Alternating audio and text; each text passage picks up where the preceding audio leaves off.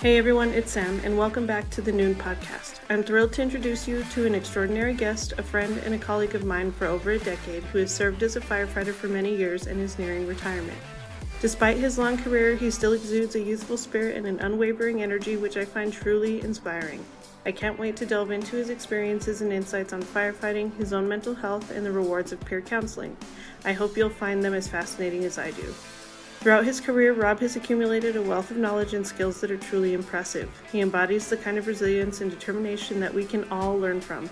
People like Rob are a rare breed, and I have no doubt that his story will leave a lasting impression on all of us. Before we begin, I want to give a shout out to Rob's personal projects, Skulls for Hope and Next Rung, which you can find more information about in the description of this episode and on my website, samspursuit.com. They are both incredible initiatives that showcase Rob's commitment to helping others and making a positive impact in his community. So without further ado, let's jump into the interview. Welcome, Rob. Thank you for joining us on 911 Nonsense Podcast. Do me a favor and give me an introduction of yourself. Yeah, my name is Robert Arieta. I'm a rescue lieutenant. I've been an EMT now for a total of 20 years, 19 with my current department. But yeah, I've just been doing that. I'm the peer support director for Next Rung, a nationwide nonprofit, and I founded Skulls for Hope, a local nonprofit that we're growing. So that's fantastic. Yeah. Before your, fire department stint, did you do anything else? I sold cell phones. You sold cell phones? And I worked in a call center, but nothing, no. No EMS prior to that? No. Okay, awesome. Is this something that you're looking to continue for a while longer? The mental health side of it, yes. What we're doing right now today, yes. When I'm eligible to retire, I'm going to see where I'm at and how I feel. I don't want to do this very much longer in the field, but what I very much want to do is I want to stay involved with our brothers and sisters and just anybody else that's dealing with mental health issues. I feel like I've made way too many mistakes, and I've fallen under every single category of issues we can have in this field. And now that I'm on the other side of it, I hope I'd like to kind of do the same for others and hopefully help them avoid some of the same pitfalls, and you'd be blown away. And I actually think you wouldn't be blown away, but how often people think they're alone in their struggles, and they think how little their struggles are. But the minute you share your story, it triggers them to understand that, wow, this person feels exactly like me, and I'm going through the exact same things. Yeah, no, that's awesome. And that's kind of why we are starting to hopefully integrate this podcast into a more raw format where we get to see what the person is seeing and what they're dealing with. So when you said that you've gone through you've had a lot of mistakes, can you elaborate on that? Oh gosh, I don't know if we have enough time. Feel free to cuss. Yeah. No, honestly, I know we all get into this job with the best of intentions.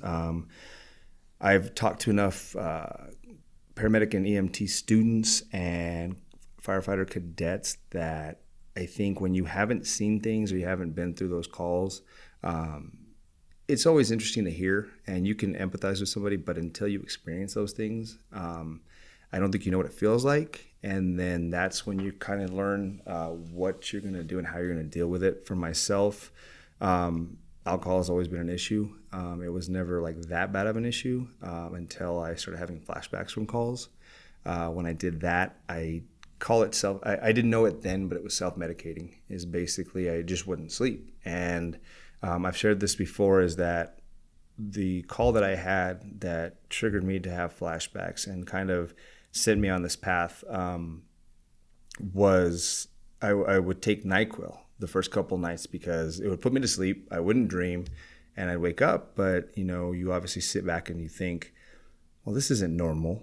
And what is normal is alcohol. And so for me, it'd be, okay, cool. Well, I'm not going to do NyQuil, but I'll have a couple of drinks just to take the edge off, just to relax.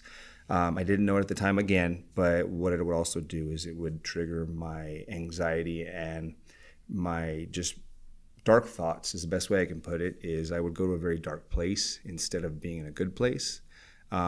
This was, I can tell you the story now, but this was over the course of, now 13 years. And when it first started with the drinking, it was fairly manageable. And I would say for the next 10, it was manageable, even though I had bad habits. And I've gone the whole gamut of, like, I even tried sleeping pills. I did Ambien, and unfortunately mixed that with alcohol as well. But it was just literally to just numb and just to pass out. And unfortunately, like I said, there's just a lot of things that I did when I was intoxicated that I probably wouldn't have done if I was sober. I don't think any good person would. And so that's been the biggest struggle in sobriety for me, is to understand that that truly isn't me and that wasn't who I really am. But I chose to drink and I chose to do all these things that turned me into a different person. And I don't know if I'm telling this correctly, but I think this is why we all end up in a very dark place. And I know for myself, I never thought I was suicidal because I didn't have a plan. But in talking to a few widows that I knew or know now, I was on the similar path, maybe not as far down, but I didn't care anymore. And through counseling, I learned that even my home, my ex-wife called it a pod house, and I always thought it was funny because it was set up like a staged house. But part of the reason I learned through counseling was if something did happen to me, that I didn't want people to go in there and have anything personal, anything that they would have to take out of there, like a picture of me or anything like that. So it was very, very put together, but it didn't look like somebody lived there, if that makes sense. Sure, yeah, like you were just there to visit. And again, so when I tell this story, it sounds very tidy.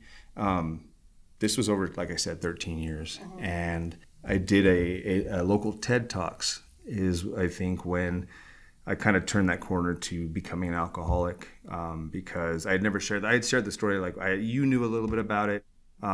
Friends that I trusted knew a little bit about it and knew about like my reason for making the bracelets for Skulls for Hope and things like that. But the general public didn't know my story, and I really didn't think anything of it. When somebody said, hey, you should apply for the local TED Talks, I said, sure, why not? And I just kind of went for it. I didn't put a lot of thought into what I was going to be doing when I was ripping the Band-Aid off. And I don't think I was ready for it. And so it was no fault of TED Talks. It was no fault of my job. It was no fault of anything. It was just me not knowing how to handle my emotions and not having the right, I guess, support system and counseling and things that I should have been more paying more attention to. But I ended up starting to drink quite a bit after that. And it was just more of like a kind of a tailspin, I guess. And so unfortunately, those 3 years were a lot of heavy drinking and a lot of numbing and a lot of self-sabotage. I think I was trying to implode my life, and I was hurting people that I shouldn't have hurt and doing really ridiculously stupid things that I wouldn't have done if I had a handle on my life. But luckily, because I'm involved in some of this stuff, I was able to reach out and I was able to admit that I had a drinking problem. And mind you, I knew I had a drinking problem, but I wasn't ready to stop. But 3 years, 2 months ago, I ended up finally giving in, and I ended up in rehab. And so now it's interesting because I've been advocating for probably 6 years, but it's night and day what I do now compared to what I was doing, because it was easy for me to help you and tell you what you were struggling with because I related to it, but I wasn't doing anything to fix it. And it goes back to that whole saying of you can't fill from an empty cup. And I was very much trying to do that. So, and I think that's what a lot of us as first responders do, is we reach out and we help others, and we do it so we don't have to help ourselves. Or if we're helping our brothers and sisters, it's because if I do that, I don't have to focus on my own issues. Right. And it's doable, but it's not doable forever. Sure. And so, yeah. That makes sense. No, it's really good that you were able to separate yourself from that. You mentioned how it's a lot different today versus how it was back then. You know, we've both been in the field kind of a similar amount of time, and granted, social media is not as old as we are, but you see now, and I don't know if you've also noticed, but you know, a lot of the providers on my social media, not a lot, but there are some more that I'm seeing now that I didn't see before, where they're talking about being sober and how long they've been sober. And these are people that I worked with for years, and you're like, I had no idea. That's crazy. Like, I wish I could have helped, or I wish I could have done something different to better help them. Is there something that you would get, like some advice that you would give to people kind of in that middle stage where they're tied down but they don't know how to help? So I've had quite a few people ask me, understandably, like, well, how do you know? How do you know when you're an alcoholic, or how do you know when you're drinking too much, or if you should stop? And I always tell people, hey, if you're asking that question, it's something that you would probably want to address. And even if you're not going to stop drinking, because not everybody's an alcoholic, obviously. Not everybody needs to go to rehab. But it exists for a reason, and the term exists for a reason. I don't walk around with any of my diagnoses and say, oh, I have PTSD, I have anxiety, I have depression, because nobody needs to know that unless it's a direct conversation. I also don't just freely say I'm an alcoholic, because it's not a fun thing to say. But I did have somebody ask me once, who said, well, and it was from somebody that worked at the rehab facility. He's like, Rob, do you think that you were an alcoholic or that you had a drinking problem like you? And I was like, I'm going to always say an alcoholic, because I do a disservice. And if you start to nitpick and try to say, oh, I wasn't an alcoholic, I just needed to stop for a while, I said that's where you have those pitfalls. And so I think a more direct answer for what you're asking is, if you're recognizing certain things, like I can look back now, and I didn't know at the time because I didn't think about it, because it was more about how I was feeling physically, and like, oh, I need a little bit more. I need a little bit more. And what you said about like, oh, people had no idea, or you had no idea about certain people, is I was about a half pint to a pint a day on my days off, no matter what. And looking back, it's scary, and it's saying, wow, like how is it even possible?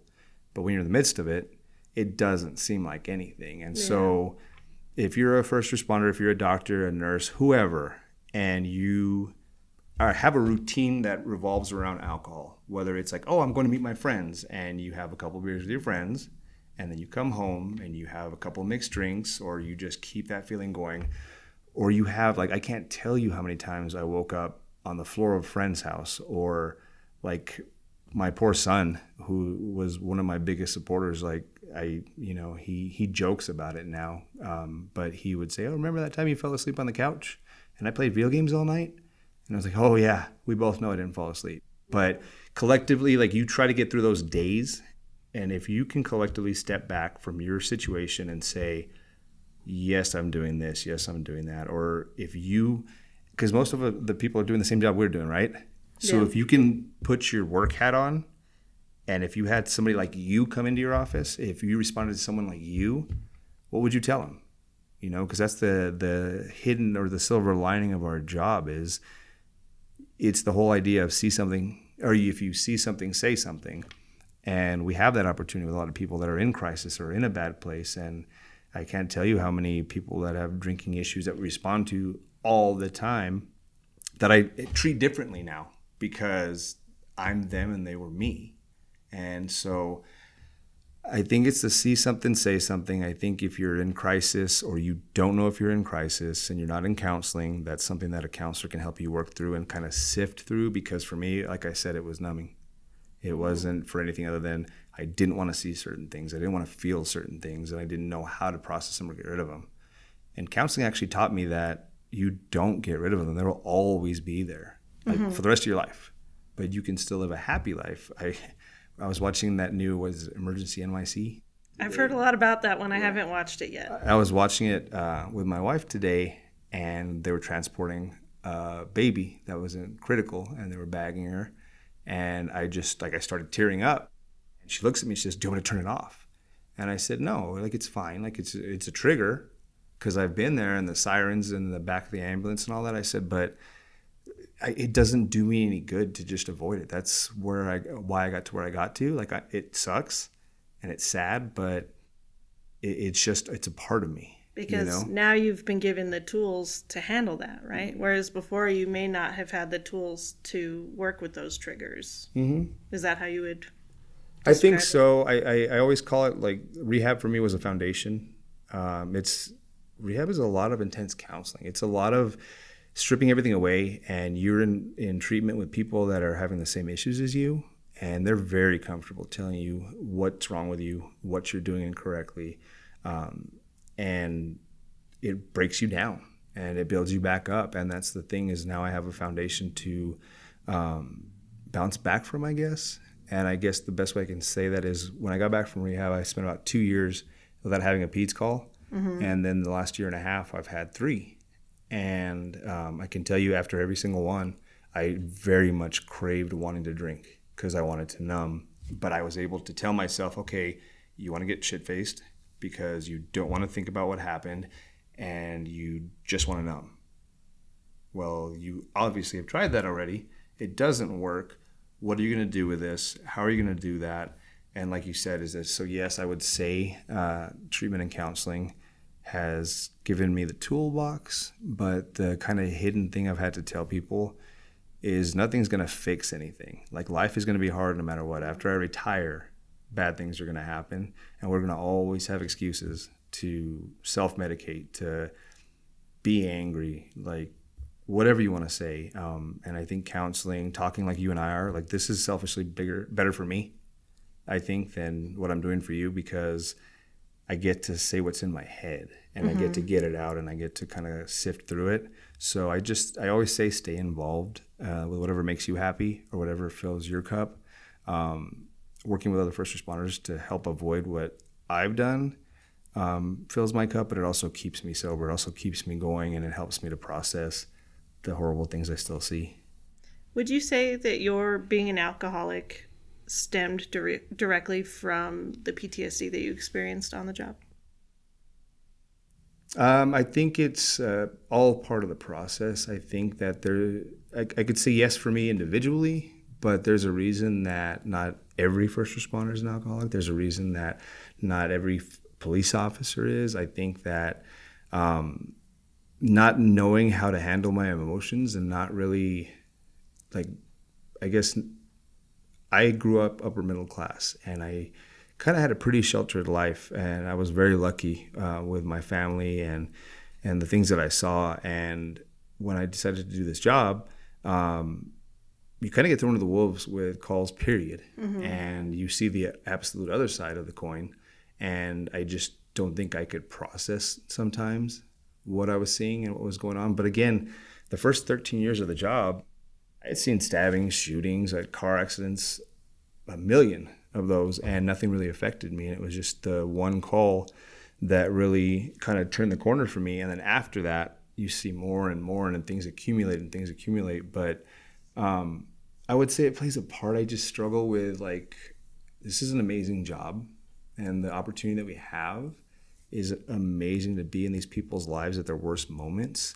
I just don't think we do a good enough job of creating a foundation for our mental health so that we're ready to see what we see. Sure. If in my wildest dreams, we would be able to make a requirement in an EMT class, in a fire academy, that you have to have a connection and see a counselor. Like, and you may not have to see them but once every 6 months, but have that connection with somebody that, a professional, that when shit hits the fan or you're in crisis or you're not doing well, that you can reach out and you know exactly who to go to.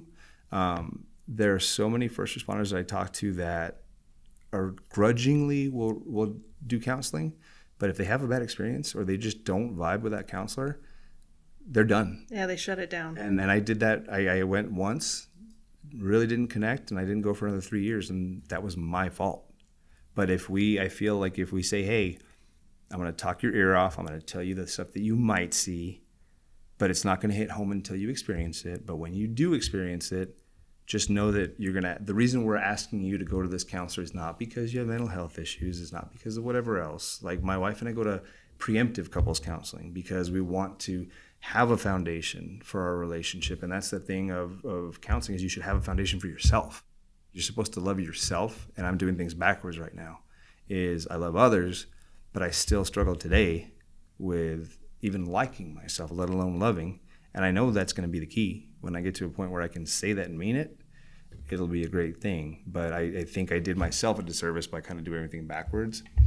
And that would be one of my keys to hopefully trying to stop this from happening, or at least kind of have a buffer. Sure. I think that you know, because you talked about maybe doing it in EMT school and or any other kind of school. You know, I think there's a lot of missed opportunity in high schools in setting kids up for real life. You know what I mean? But going back a little bit, you talked about the one call that had kind of turned the corner for you. Do you feel comfortable talking about that? Yeah. Yeah, no, that's fine. It's I mean, it's out and pretty much everywhere, but it was an accidental drowning, and the child was the same age and size as my son, and I think that's why it really affected me. It's just, and I spent probably about 20 minutes doing CPR, and so I just got to see every feature and a lot of other things that I don't know, for whatever reason. That call is just very, very vivid, from the green grass to the hospital to so many different things. And like I said, it was the first time that when I closed my eyes, it's all I saw. And like, even talking about it now, like I can still see it perfectly. And at least for me now, and it took over a decade, but that child's my why. It's why I started Skulls. It's why I started making the bracelets for myself, to kind of like recenter myself, because I've responded to thousands and thousands of calls, and I've still seen, I don't even want to count how many pediatric calls I've had. But I think the correlation to it is that I could tell you all the details from start to finish, how that exact call went. But what people should take away from it is that every single first responder I've talked to, and I've talked to so many through Next Rung, and I've talked to so many just because people know what I do, and we all have that one call. And what it ends up doing, and what I learned through my counseling, was I tried for 3 years after that call to get back to where I was before it. And I can tell you for sure, without a shadow of a doubt, from the dispatch that day to coming back to the station, felt like a million years. And my life has never been the same since. And it wasn't the fault of anybody's. It's just, that's what happens. That's whether you're a police officer, a nurse, a doctor, you have that call. You're going to have a situation that marks you. And you got to realize you'll never be the same person, but you can still be happy. And it's what you do with these feelings and these emotions and these memories, and how you honor these people and their families, or whatever you want to do. But I feel like for me, kind of honoring them or remembering them for who they were to you in that situation, or however you want to create it. I don't know. I know I'm rambling a little bit about it, but just understand that if you haven't had it already, you're going to have that call, and it may take 5 years, it may take 15, it could be 6 months on the job, but it's going to hit you hard, and you got to figure out how to process it, because I didn't. And I started processing it maybe 3 years after it happened, and took another 10 to really like tear apart every single part of it, and what it meant, and what it meant in my life, kind of thing, if that makes sense. Yeah. So I think a lot of first responders come into the job expecting to see, you know, the gruesome stuff, the bad stuff, the gory stuff, the kids, everything. I think that what a lot of people don't expect is for that one trigger, you know, and it could be something completely random.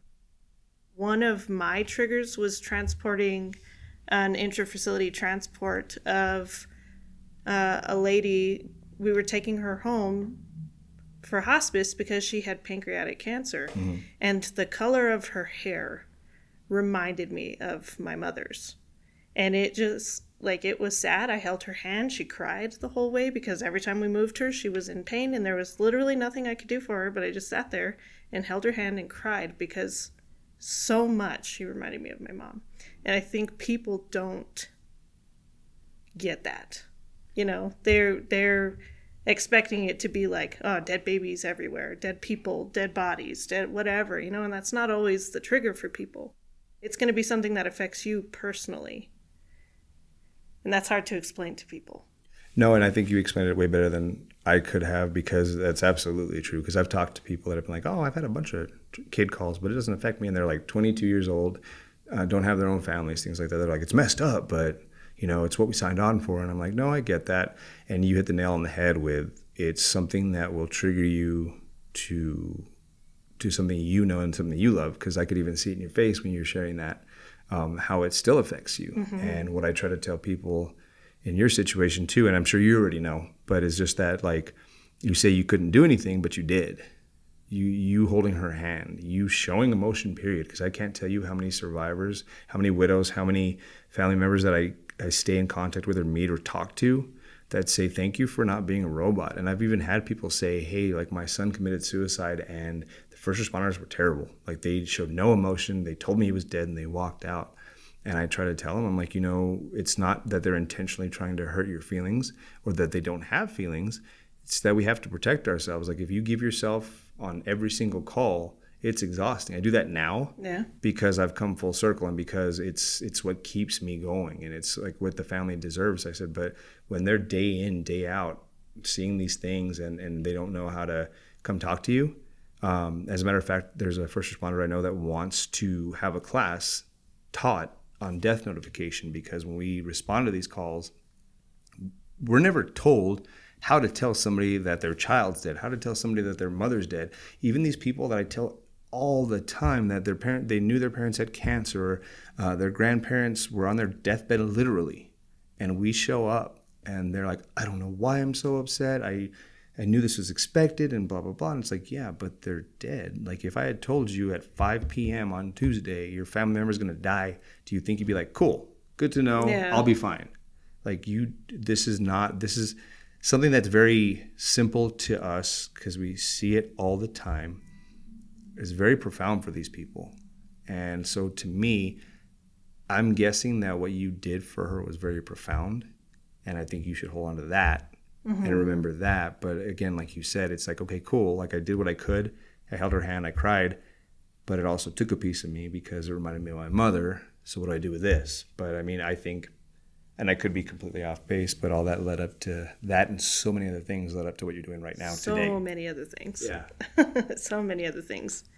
So let's go to a lighter side. And can you tell us about what your favorite call ever is? What's something that brings a smile to your face when you think about it?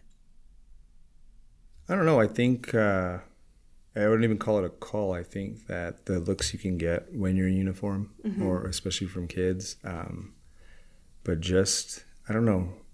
It's going to sound so cheesy, and not a lot of people may relate, but it's just being able to do the job does truly make me happy. And when I got to the bare bones of it, of like, why am I doing this? And you and I just talked offline about like how much we enjoy the job itself and why people get into the job. And we lose that over a period of time, I think. A lot of us do. And I came back to that. And so I would honestly say just having the opportunity to do the job we do, and it's not on a daily basis that you change somebody's life, but to have the platform and the perspective to be able to share little parts of my story with a patient or with a family, or it's not a happy memory, but being able to hold somebody you've never met before. Sure. Give them a hug and comfort them in a bad moment, I think it fulfills me, and being able to do something like that makes me happy, if that makes sense. It does. Have you ever done anything embarrassing that you wish you could go back and change, or that you actually just embrace and joke about it? As far as like on a call or in the job? Oh God, well, I'm a firefighter, so take your pick. That's the joke. Yeah, I'm just exactly kidding. Right. No, I think that as you and I both know, because we've done it on calls that we had together, and being in a firehouse, it's like being in a frat. Oh, yeah. And so we act like idiots, stuff that people never should see, never will see, but just being silly. When you see these horrible things, you still go back and you have to eat dinner. And I think on the fire side of things, we're very lucky that we have a jungle gym to throw stuff in and act foolish in, whereas some people on the ambulance side don't always have that. If you have a good partner, that's great, but you don't always have that. But it's also why, like, some of my best friends are on ambulance, and we'll stay on scene, or I'll write in with them just to talk to them, just to feel better and get a little happier. And like we said a little bit earlier, is that banter is everything in this job. I think that the camaraderie you have in the military, being with your brothers and sisters and being in those horrible situations, it doesn't happen as often in the field, but those horrible calls you go on with people that you know, they'll connect you forever. And then I think you get closer and you know how to help each other heal if you're willing to talk about it. But I think just like there's a lot of, I would very much say, embarrassing things you wouldn't do when you're not at work, but it's that gallows humor, that dark humor that not many people outside of this career get, but everyone that's done it sees it's what helps us survive. So yeah, I'm working in a position now as a flight medic where, you know, we fly with a lot of pilots and a lot of newer people who haven't yet seen that side of EMS. So the looks that we get from them is hilarious when you're just bantering back and forth with your partner. It's priceless. You can't take it back. No, absolutely. So how did COVID affect you?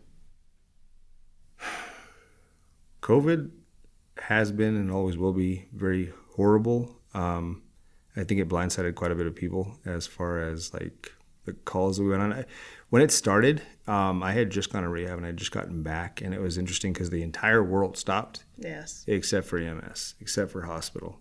And so I came back to a job. I went right back to work. The hidden benefit is the firehouse had a gym because every other gym was closed. Yeah. But it's just a very dark period. And it was the funniest thing because I'd see interview after interview and article after article about how people became alcoholics because of COVID, because there wasn't anything to do. And I'm like, so my dumb ass decided to go to rehab right then. But I don't know. A group of friends that I had, we made the best we could with the outdoors and things we could do and what we could do safely. But that's just a very depressing time. I forget the name of the documentary, but there's a documentary about nurses and patients. I forget where. God, I should have brushed up on that, but it was very hard to watch because I think when you didn't have the health issues that leave you predisposed to having the symptoms, like it turned into a political thing, it turned into this, it turned into that, and I always do my best to stay out of the political side, like get your shots, don't get your shots, but as a whole, as a world, like it was a very scary thing that everything shut down and we had no choice but to keep going and keep working. But even talking about it, it was just terrible. I don't even have a good thing for it, but places around here looked bad. There's buildings that you know of down here that are just not the same as they ever were before. And everything's different now. A lot of rioting, a lot of graffiti, a lot of damages were done to the downtown area here. That was pretty rough. Would you say that it was pretty isolating for you as an individual? No. My now wife, she was a very good friend of mine, and we kind of leaned on each other. I had two other close friends that I spent time with when we could, but I can see where it could be for certain people, especially certain underserved communities and certain situations. But I was lucky to have my ex-wife and my son, that even, it was different. It's like, well, let's meet at a park and let's stay 10 feet, 6 feet apart and all the other stuff. But I've been very blessed with the family and the friends that I have, that we did our best to work through it, I guess. But I know a ton of people didn't have anybody to talk to. There's people right now with everything open that don't have people to talk to. Yeah. And I can't imagine how dark COVID was for them with having even less available. So yeah, that was, I think, pretty rough on a lot of people. Would you say that you noticed an increase or a decrease in the call volume at that time? When it first happened, I think there was a definite decrease. I think everybody was scared. I think everybody felt like if they would go to the hospital that they would get it automatically, or that's where it was and things like that. And I think everybody just kind of avoided the hospital. And then for whatever reason, as stuff started to open up, I think people got more and more comfortable. And then I think the opposite has happened, is it's 1,000 times worse. Like post-COVID, medical, EMS, hospital is just terrible. Yeah, it's blown up. Terrible. It is crazy. It's not the fault of the individual. It's not the fault of the nurses. My wife's an ER nurse, and like nurses do so much with so little doctors are doing so much. So many primary care doctors retired because they could when COVID happened. And so now you show up in an ER, and it's the same size ER as it was before COVID, but you're waiting hours and hours longer, and you don't realize, unless you actually think about it, that there's not enough nurses. There's not enough doctors for you to see. Like, you can go into one of the 50 rooms that are empty, but there's nobody there for you. And it's been a byproduct of this whole situation. Nurses that have been doing the job forever or just started with the best intentions, and this is all they see. They've quit. They go to do something else because they're being eaten alive. Yeah, and that's what I was going to ask you. Have you noticed a huge retirement movement in the fire department after COVID started? I don't think it's been a huge change. I know that as a business model, every fire department, it's a very difficult thing to plan and prepare for retirements when there's firefighters, drivers, lieutenants, captains, battalion chiefs that are retiring, but it's never the same ones. And so how do you preemptively hire for the 5 firefighters, the 7 lieutenants, the X, Y, and Z that are leaving with the personnel that you have? Because if you don't have enough lieutenants, you have to promote. But if people don't want to promote, and there's this whole big complicated thing behind it. It's not just filling it up like an office space. But I don't think on the fire side as much, but we talk about levels of how hard and harsh things are. And you talk about dark humor, but EMS always makes fun of us because we get to do a lot of the fun stuff. Like when shit hits the fan and there's nobody available, yeah, us on the rescue will have to transport to the hospital every now and then, but it's few and far between. If it's a horrible call, we get to ride in on. So we get to do, quote, the fun stuff or the stuff we always say that we want to do. But we don't get eaten alive like the people on ambulance do. We don't get eaten alive like the hospital does, because on top of the calls that shouldn't be there, the people that shouldn't be going in, and I don't even think we could educate the public enough, because it's difficult to explain to people, like, this isn't your primary care. And I think we try to be patient advocates when we go to their homes and say, yes, we can take you to the hospital, but you're going to have to wait, and this is why you're going to have to wait. I tell people, I said, the good news is your vital signs are normal. The bad news is your vital signs are normal, which means that you're going to go from the ambulance to the waiting room. You're going to wait 8 to 12 hours, and they're probably going to tell you to go see your primary care or to see a specialist, because what you're dealing with right now isn't an acute issue. And people just stare at you and they say, it's okay, I have insurance. And it's like, okay, well, we'll take you. But the first time I visited the ER and I heard a lady ask, oh, what's the wait time? Like, to me, if you're in an ER and you're asking about a wait time, then you probably shouldn't be in an emergency room. You should be in urgent care. Right. But I also understand that patients have an issue with, like, I've been trying to get into my primary care for 6 months, but I can't. Or my primary care retired and now I don't have one. Yeah. So they kind of get left with no recourse other than to go to the hospital. So it's just a gigantic mess. I think it always has been, but I think COVID kicked us in the face and we're still trying to recover from it. But sure. I just don't know if we can, with the way that staff is being treated in the hospitals, and it trickles down, et cetera, et cetera, et cetera. So I always just try to tell people, try to stay away from the administration side as much as you can, because you're going to be hitting your head against a wall.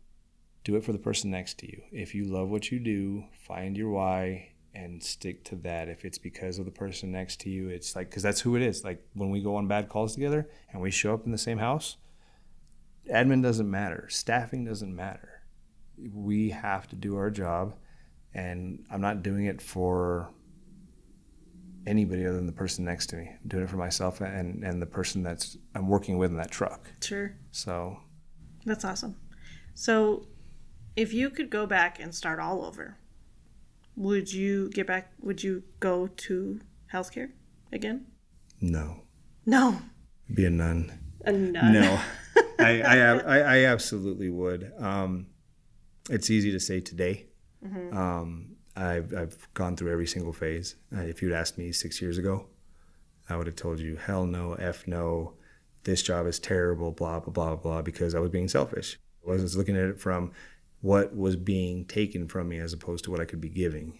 And it's amazing. I think I've said it already, but we are in a unique position to actually make a difference in somebody's life. And a person I respect a lot told me, we don't save lives, we buy time. And that, like, it stopped me in my tracks, because I'm like, well, what do you mean? Because so many of us say, I want to save lives and I want to do this, I want to do that. And it's like, we don't have that kind of power, but what we do have the power to do is, whether it's 5 minutes, 2 weeks, 5 years, 10 years, we can buy people time. Is we can make an actual difference in their life that we wouldn't have otherwise if we worked in accounting, it's a great job, great money. And if that's what you want to do, that's amazing. But when we decide to do these first responder jobs, or you do things in this vein, like, police officers don't get in the job to be harassed 24/7 and be told how horrible the police department is as a whole. They usually, and I'm not saying everybody, but they usually join. And I know so many of my close friends that are PD do it because they want to help their communities. They have their own horrible story of what they experienced, and they want to make that change, And so the long answer is yes, and it's because I've come full circle. And I think that if you can hear this podcast and the other parts of your podcast that you have, I think that's what people should disseminate from all this. It's an amazing job, and we're very lucky to do it. I think that's been mostly the general consensus. If you could give yourself a piece of advice for when you first started, what would you tell yourself? Don't self-medicate. Talk. My generation, and man, it sounds old to say that, but my generation, and when I came in, it was, you suck it up. You don't talk about it. You don't, it's fine. But unfortunately, it's not fine. I don't think it's ever been fine. I run into retired guys. I just lost a retired guy in my department. And we forget that we don't have a support system, and that we don't have the tools, because we're never taught to have them. We're always told, it's fine, just go on the next call. Yep, you're good. Suck it out, buttercup. And it's across the board with everybody. Everybody says it's a weakness. And in our peer support line through Next Rung, we constantly have people tell us, I'm sorry for calling you. I feel like I'm weaker and that I shouldn't be doing this right now, and that's why it's anonymous. But kind of the thing that I try to impart on people is, the weak thing is to judge others. The weak thing is to attack others for what they're willing to admit and say that they're having a hard time with. I think the strength is sitting there and saying, I have an issue, I can't fix it on my own, and I need help. And so whether it's the peer support line, whether it's having a bracelet from Skulls to know you're a part of the community, or listening, the people that are listening to your podcast, there's a reason they're listening. It's because they're ready to start hearing what they want to hear, and kind of getting that bug in their ear, oh, that's me too. And that's part of the thing is the more of us that start that conversation, the more of us that talk, the less there's going to be that stigma, and this is going to become a non-issue. It may not become a non-issue in my career. Actually, I guarantee you it won't, because I don't have much longer. But we talked about it before the podcast started, is I'm blown away. There's a lot that I know every generation says, oh, this new generation is this, is that. And I'm just very, very encouraged by the fact that the young adults that are doing this job now in their early 20s, they're all talking. They're all talking about the call after. They're saying it messed them up. And we, as the officers that are kind of almost on our way out, I pull people aside all the time. And I just had a really intense call with a 2-day-old that was in cardiac arrest. And I had a coworker that looked like he had seen a ghost. And on the call, I pulled him aside, said, hey, are you okay? And he's like, I have 4 kids. This is a lot for me. And I've stayed in contact with him, and I've talked to him, and he told me his perspective of what he saw on that call.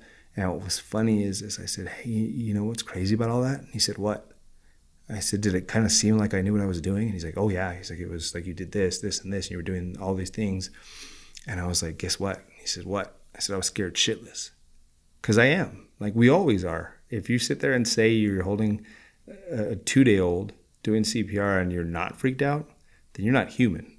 Doesn't mean you can't do your job. I did my job, but all he saw was somebody that's been doing the job for a while and per him was doing it like well.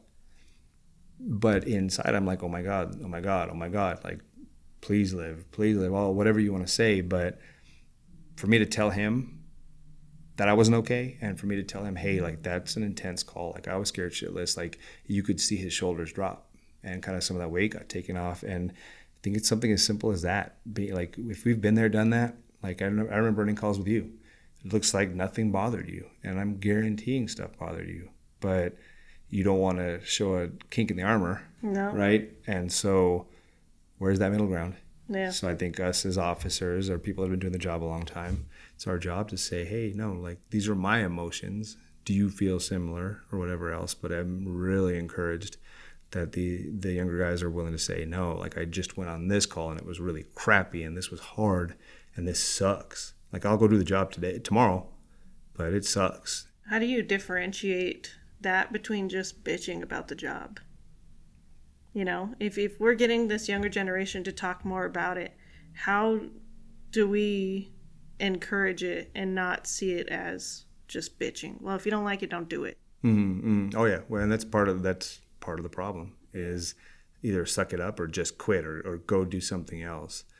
It's like, I think that's literally pulling somebody aside saying, hey, is this job for you? Like I promised myself, if I ever had another call that profoundly affected my mental health, that I would quit. Doesn't matter if I had 19 and a half years in, but I made the deal with myself that my life was more important than seeing something else. But I just really think it's just having blunt conversations. It truly is. Because I think, let me ask you that. Can you tell the difference between somebody that's struggling and somebody that just thinks they're better than the job? And that'd be a better way for me to say it, is that I run calls with people that are just like either think they're above it or they're very mean to patients. And it's like, are you mean to patients because you've had some horrible calls or you've been through some trauma? But I've also noticed that when you take that 5 minutes and talk to that person, a lot of these people have their trauma, their anger and their frustration that they're taking out on patients is from childhood trauma. It's not from seeing a bad call. It's not from any of the other stuff. And some of these people that come into the job that have had a very horrible childhood or experienced some bad things, they're generally more prepared to do this job because they're like, yeah, that call sucked, but I also slept on the floor in like, I didn't have a house and I didn't have this and I didn't have that, and that also creates a situation where they treat a person like crap because they shouldn't be calling 911 because blah, blah, blah, blah. And it's like, well, it's our job. Like we have to treat these people. But again, I think we don't spend enough time individually getting to know each other and hearing even 5 minutes of somebody's story. I'd agree. I don't think that we take our time getting to learn or know about these people. And I think it's easy in our position to be judgmental. We see a lot of things that there are good reasons to be judgmental for, but we also see a lot of things that I think we jump the gun on and we shouldn't judge. Mm-hmm. For example, when you're walking into a house that's just messy, right? There's just trash everywhere. There's 3 kids running around. You don't see any toys. You're going back into the bedrooms. You're seeing that in the kids' rooms, there's nothing in there, except blankets on the floor, but they have all the high-end electronics. They have an 85-inch screen TV on the wall. They have a fancy car outside, but everything else is in shambles. Mm-hmm. It's easy to jump and be like, you're terrible parents, or why did you spend all that money on those electronics when you have 3 kids who don't have anything and aren't wearing any clothes running around the house right now? It's good for us to step back and take a second and think about what we would do if we were in those positions. Well, and you said it yourself, is somebody's worst call is always different. And what if you grew up in that house and you made it out of that house, but you have to go back and see that on a regular basis? So, yeah, I really think once you truly get to know who somebody is, because I was very guilty of it, and I know I get judged for it with, you create a persona, you create this idea of what you want people to see. And, like, I'm very insecure. I don't like much of anything about myself, and that's not a fishing thing. That's a truly how I feel. But I did the exact opposite, where I created a persona where like I was joking a lot, or I was the life of the party, or I was this, or I was that. And when I was drinking a ton, it was like, oh, that's just Robert. And it's like, no, like that's not who Robert is. It's just Robert's becoming that. And he's hiding behind that. And so I had to do that self-evaluation. And luckily, the people that really know me and care about me know who I actually am. But I think that we all hide behind certain things. And anger's a pretty big one on the job, especially. I saw a meme yesterday or the day before, I don't remember, but one of my friends posted it, and you're probably friends with that same person, but they posted about how anger is actually a shield for sadness. And that strung a bell. You know, you think about it and you're like, oh, that makes so much sense. Mm-hmm. Okay. Yeah, that's a good one. I think a lot of us get angry when we're going on that, that 8th call of the day, and it usually is a stubbed toe or something insignificant that we consider insignificant, that isn't necessarily insignificant for that patient. And it's easy for us to get angry about that. No, and it's crazy you said that, because I had seen that too, but it's just that it bothered me a lot when I saw that, because that's exactly what it is. And that's the number one thing that I'm dealing with right now today is my anger issues, and like how quickly I can throw up a wall or have attitude. And it's 1,000% because I'm sad. It's not because I'm angry. It's because I'm sad about X, Y, or Z. And it's much easier to just throw up a wall and be on the attack than it is to say, hey, I'm sad, just hold me. Yeah. And so we'll get there. We will. I think EMS in general, first responders are all heading in a good direction, not just for here, but for the world in general. I think we'll get there. One podcast at a time. Yeah, right. All right, brother. So we're coming up to an end. Mm-hmm. Do you want to talk a little bit more about Skulls for Hope or Next Rung? Yeah, if anybody ever is in need, kind of the big thing about this mental health stuff, like we do the podcast and we're out here talking publicly, but nobody has to, and you're never going to have to. But if you are struggling and you aren't doing well, or you don't know where to go or who to talk to, one of the amazing things about Next Rung, and you can find them at nextrung.org. I should have our number memorized by now, but you can find our number online as well. We have a dedicated, I think we're 30 plus now, first responders that are available 24/7, 365, that if you're in crisis, you can call us, whether it's from as simple as having a conversation, just getting something off your chest. If you want to find a counselor, but you don't know how to get that counselor, if you need to go to rehab, anything you need as a human being, as a first responder, we will be there to just talk to you or talk you through what you need to do. If you're at a rural department or you're in a situation where you can't afford counseling, we can help you supplement those first couple of counseling sessions to take care of you. Skulls for Hope is a community that we have that's kind of trying to end the stigma of mental health and letting people know it's okay to not be okay. I began making bracelets probably about 9 years ago, after my worst call, and it was to center myself. And the skull from Skulls for Hope represents the impermanence of life, that everything that lives dies, and you have to live every day to its fullest. And we talk about how hard it is to tell people, like, hey, if you're in crisis, if you need something, reach out to me. When I didn't want to share my story, when I didn't want to talk, I always had this bracelet on that I could look at, and it was something concrete that I could touch, and it could remind me that I wasn't alone, that I could recenter myself. And what's been really, really, really cool about the community in the last 5 or 6 years is that bracelets go out across the country, sometimes internationally, but everybody shares their story. Everybody talks about it and says like it recenters them. And so it's giving you something concrete to start that conversation and build that community.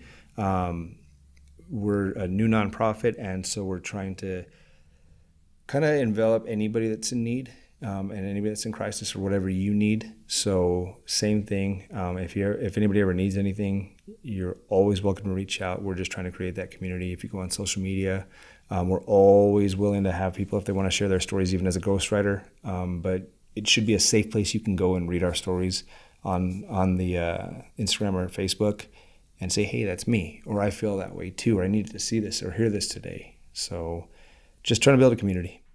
Cool. Well, thanks, man. I appreciate you coming out today. Thank you for having me. It's great stories, man. I appreciate it. Thank you. Thanks for listening to the 911 Nonsense podcast. Please remember to comment, review, and share with friends if you enjoyed this episode. If you're interested, we sell all kinds of Noon merch at samspursuit.com. Again, thanks for listening and see you next week.